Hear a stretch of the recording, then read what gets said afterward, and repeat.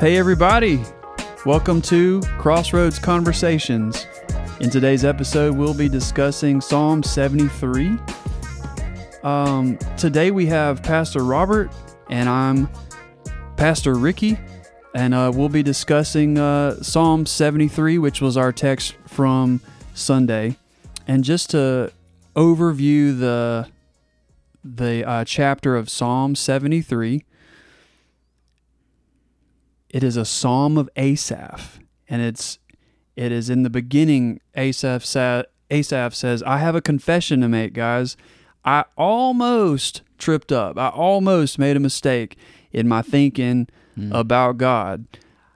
I was envious." So he makes a confession, and he was honest about his state. He said, "I was envious of these guys who were enemies of God."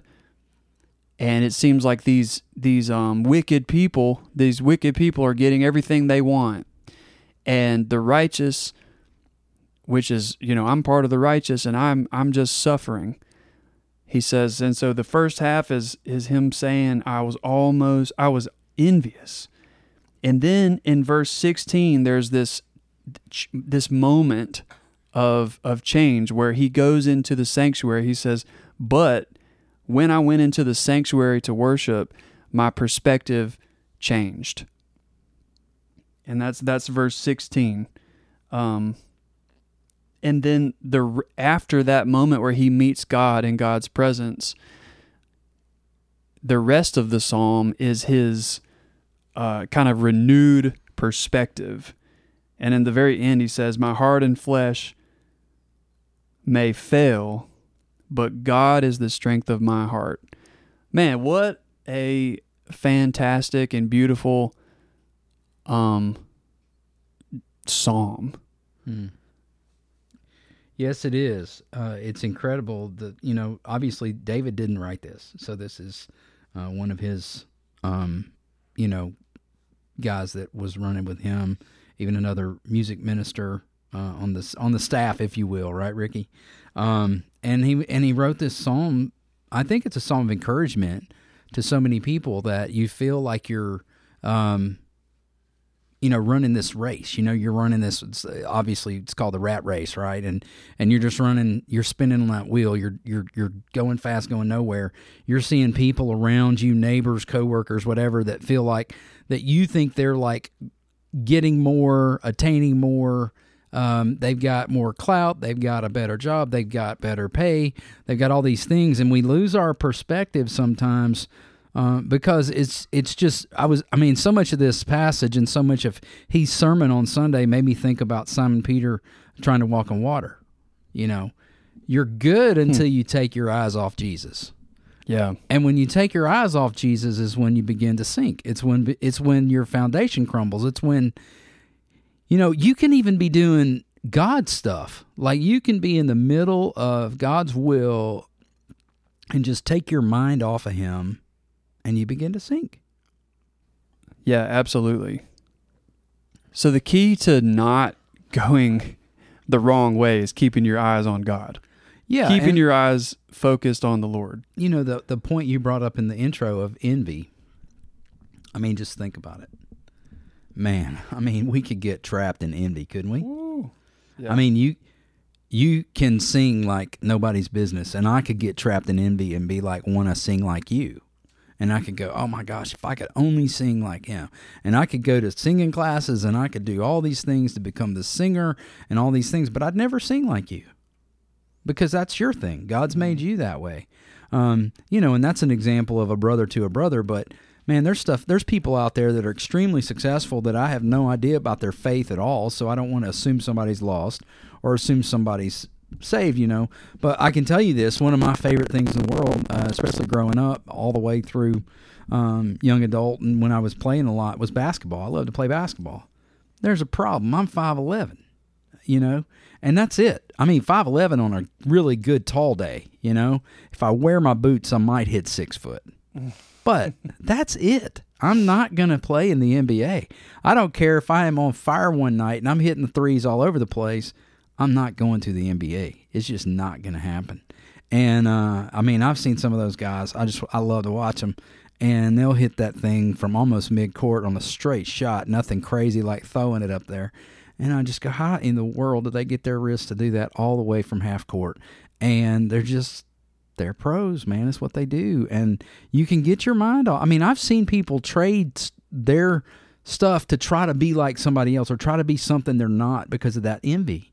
You know, They've pursued things, they've chased things in this world. And sometimes it's just like, man, relax. Yeah. Less is more.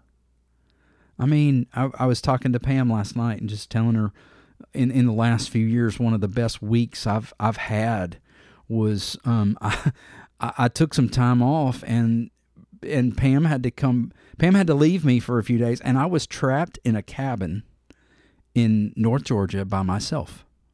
Okay. Like literally, I didn't have any wheels for a few days. I was trapped, you know, and there wasn't a lot to do except for I learned how to keep my eyes on God, and I learned how to rest, and I learned how to just relax and do not get caught up in my circumstances around me. Just take a step back, breathe for a minute, and realize that I don't have to. Look at what he says. I mean, he says, "For I envied the arrogant, I saw the prosperity of the wicked." It's that all over the place. If you get caught up in that, man, the guy next to you at the light's got a nicer car than you, you know? And the people in the grocery store, they got nicer clothes and they got more stuff in their buggy than you. We've got to get our perspective right. And I think you alluded to that when we see that Asaph literally takes steps to get that perspective right. Yeah, and I mean, and seeing other people that have things that, you see people and you think that they have things that you want, whether it's the house or the job or the salary or the respect. But man, it's so easy to accidentally slip into that. And I think contentment contentment in the Lord is the opposite of envy, being grateful for what God's given you and just remembering that God's really in control. God is your provider. Yeah. And God has placed you in the place that he has you for a reason. Yeah. And not to say that there's not a place for ambition, but the place of envy, just to rest in the Lord, and whatever your circumstance is like the song says, it's well with my soul. Mm-hmm. Yeah. I think this is such a great verse to check our hearts and say, man, where is my heart? Like, am I envious right now of wanting things that other people have, or just discontent, wanting things that I don't have? Yeah. Man, that's me all the time. Like, yeah. That, I mean, I'm super convicted about that. Contentment is difficult for me.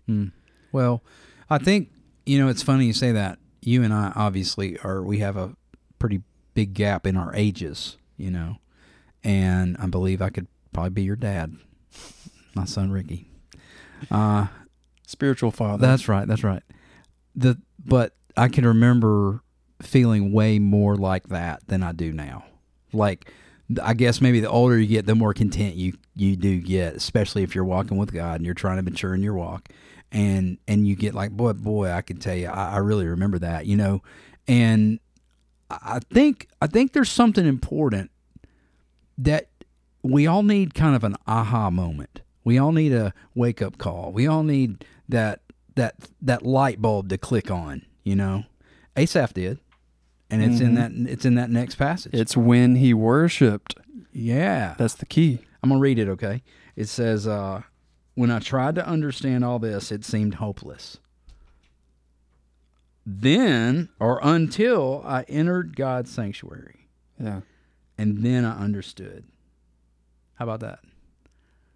That's pretty good. Yeah, he's wrestling with... Heath kind of talked about it in the sermon on Sunday, which, by the way, Heath, you did a fantastic job on your sermon. I meant to mention that in the intro.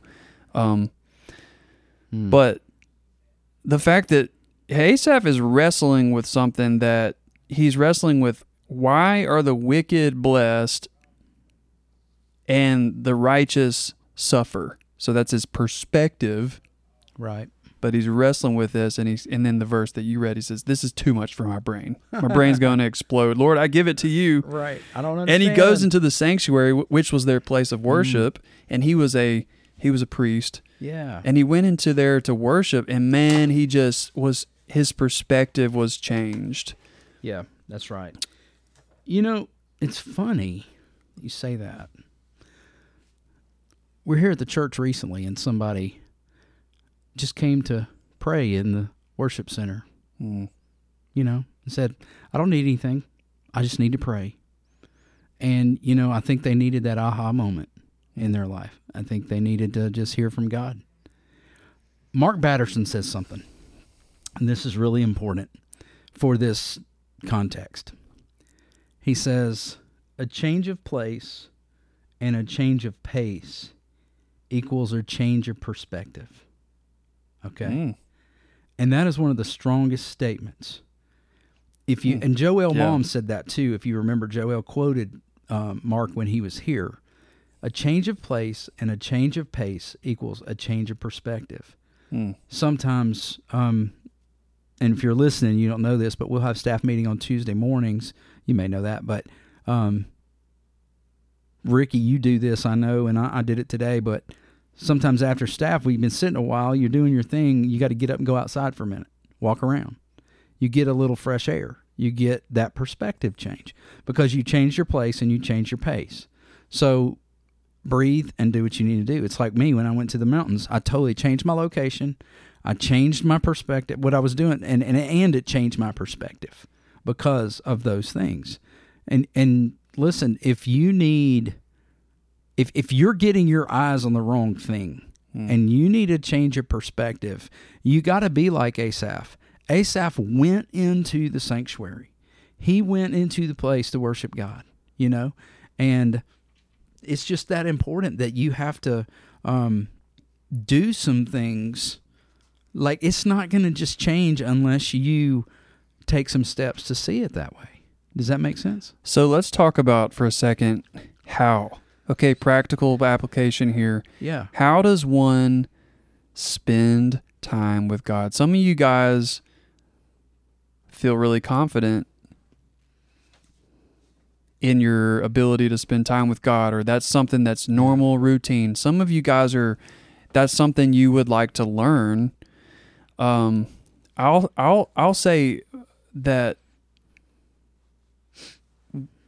the way I was taught by my dad when I was younger was before I started to spend time with God on a regular basis. And I said, "Dad, I want to know God more. I want to know God more." Right. Like, I'm not there yet as like Yeah. wanting, I'm not to the place yet where I want it bad enough to actually get up and read the Bible and pray, Right. but I want that. And Yeah. he said, "Well, tell God that." And that was revolutionary for me so I prayed to God and I said, "All right, Lord," I just was honest with him. I'm not there. Like, I don't actually want to read the Bible, but I want to read the Bible. Yeah. And he started giving me that desire when I started opening up the Bible. And so what you do is you open up the Bible and you literally just pray and you say, "Lord, I pray that you would help me to understand the words that I read." Yeah. And then you just start reading it. Yeah, and there's some really good tools out there too that can encourage you for that, to hear from God. Devotionals that are out there.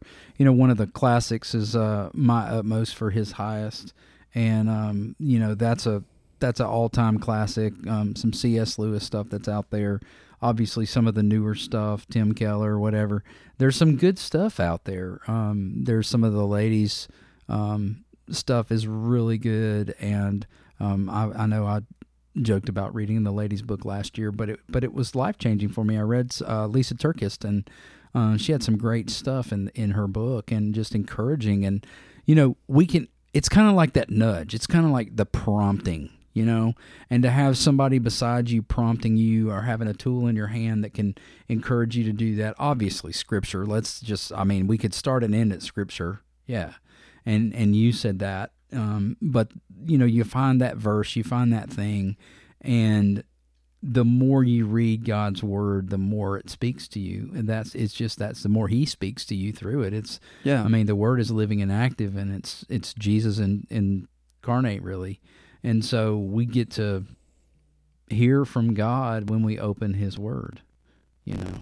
Yeah, and what happens for me from the very beginning and what happens today is anytime I spend time reading the text, reading the Bible, and spending time talking to God in prayer, my heart is rejuvenated, like my spirit is revived. And just like Asaph, my perspective is changed, and I develop a passion for God, a love for God, a love for the world and the people around me. There's this renewal of heart, and I'm reminded of Jesus where he said, I am the living water, and I'm the bread of life. I've come to give you life and life to the fullest. And I think that's the starting place. You think about Jesus, it says he went often up to the mountain to pray by himself because he knew that his strength came from God. Like it's the same thing as this. He knew that in order to not be like Asaph and get off track, he had to spend time with God in prayer. And he would have spent time with God. He would have been praying. He was so intimate with God even when he's in the midst of people. Yeah. But I think that element of getting away, and just like Asaph, he had to go to the sanctuary and pray and worship and spend time in the Word in order for his perspective to change. We just have to protect that time. Yeah, that's right. So it causes me to think back to what Heath actually titled his sermon, How Not to Get Stuck in a Rut. Okay. And, you know, unless you've been stuck in a rut, you can't really relate to it. But man, when you've sat there in the woods, in the middle of nowhere, and you're by yourself, and your wheels are spinning, and you're not going anywhere, and you've got a little panic going on, like, what in the world am I going to do to get out of this? Wow. You're talking about literally in the woods? Yeah, I'm talking about literally. Yeah, we've been there. Yeah. We got lost hiking one time. Yeah. And then it got dark. You were in a rut, man. Yeah, we were at Chattanooga. And we all of a sudden the conversation stopped. And Where are we? We were scared. Yeah. Well, that happened to me growing up. You know, I was out in the woods and it was a mud thing, and it had just rained, and we were stuck, man. And Ricky, recently, as like 2 years ago, I got my first 4-wheel drive truck. Okay. I never had a 4-wheel drive before. And I can remember having a 2-wheel drive truck in the snow in Louisville and just spinning all over the place and it was crazy. It was like, oh my gosh, we're going to have a bad accident here, you know? And so if it was snowing, we would put these big sandbags in the back of the truck and all that kind of stuff. Well, I was down in the woods, and I was getting ready for hunting season last year, and there was this one spot. It had just rained, and I looked at it and I was like, I can't go through that. Like, I'm going to get stuck, and there's nobody out here. And then Hudson, my son, he goes, Dad, just put it in 4-wheel drive. And I was like, oh yeah, I can do that. And so I did it, and y'all look, I went right through that thing. Okay. My takeaway is this. Listen to what the scripture says. But as for me, God's presence is my good. I have made the Lord God my refuge, so I can tell about all you do. Here's the thing. God's presence is like having that 4-wheel drive there, and you get through that rut. Okay? Yeah. It's like, oh yeah, I have that. And oh yeah, I have God's presence. I have God with me. Oh my goodness. The Holy Spirit is here. Let us not forget that. Yeah, verse 26. This is after his perspective has changed. Mm-hmm. My flesh and my heart may fail, but God is the strength of my heart and my portion forever. For behold, those who are far from you shall perish, but you put an end to everyone who is unfaithful to you.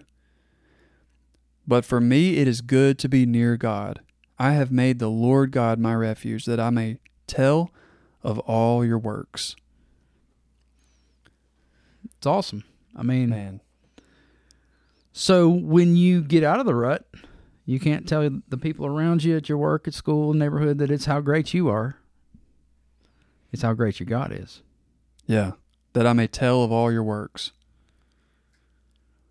Well, Robert, great discussion today. Thanks for all your wisdom and insight. It's fun, man, and I just want to say one more time while we're doing this, y'all, look, it really is about God. It's all about God. You stay in step with Him. You do what He's calling you to do. Shine the light of Jesus. He is your refuge. It's been great, Ricky. Thank you. Thanks for joining today in our discussion, and we want you to know that it is our desire to encourage and equip you to continue growing in your journey of faith in Jesus.